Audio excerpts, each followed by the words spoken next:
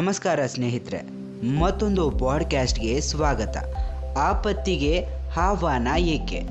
ಮಲೆನಾಡಿನ ಒಂದು ಪುಟ್ಟ ಹಳ್ಳಿಯಲ್ಲಿದ್ದ ಸಂಕಪ್ಪ ಮತ್ತು ಅವನ ಹೆಂಡತಿ 4 ಮೈಲಿ ದೂರದಲ್ಲಿದ್ದ ತಮ್ಮ ಸಂಬಂಧಿಕರ ಮನೆಯ ಮದುವೆಗೆ ಹೊರಟರು.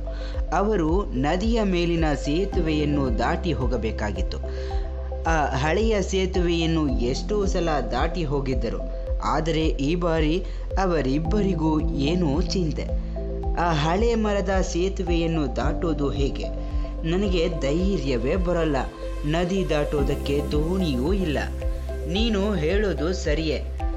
ಅದರ ಮೇಲೆ ಹತ್ತಿಕೊಂಡು ಹೋಗೋದು ಕ್ಷೇಮವಲ್ಲ. ನಾವು ಅದರ ಮೇಲಿದ್ದಾಗ ಅದು ಮುರಿದು ಬಿಟ್ಟರೆ ಇಬ್ಬರು ಮುಳುಗಿ ಹೋಗ್ತೀವಿ. ನೀವು ಮೊದಲು ಹೋಗಿ. ಜಾರಿ ಬಿದ್ದು ಕಾಲು ಮುರಿದುಕೊಂಡು ಮೂಲೆಯಲ್ಲಿ ಬಿದ್ದರೆ ನನ್ನ ಮತ್ತು ನನ್ನ ಮಕ್ಕಳನ್ನು ನೋಡಿಕೊಳ್ಳೋರು ಯಾರು?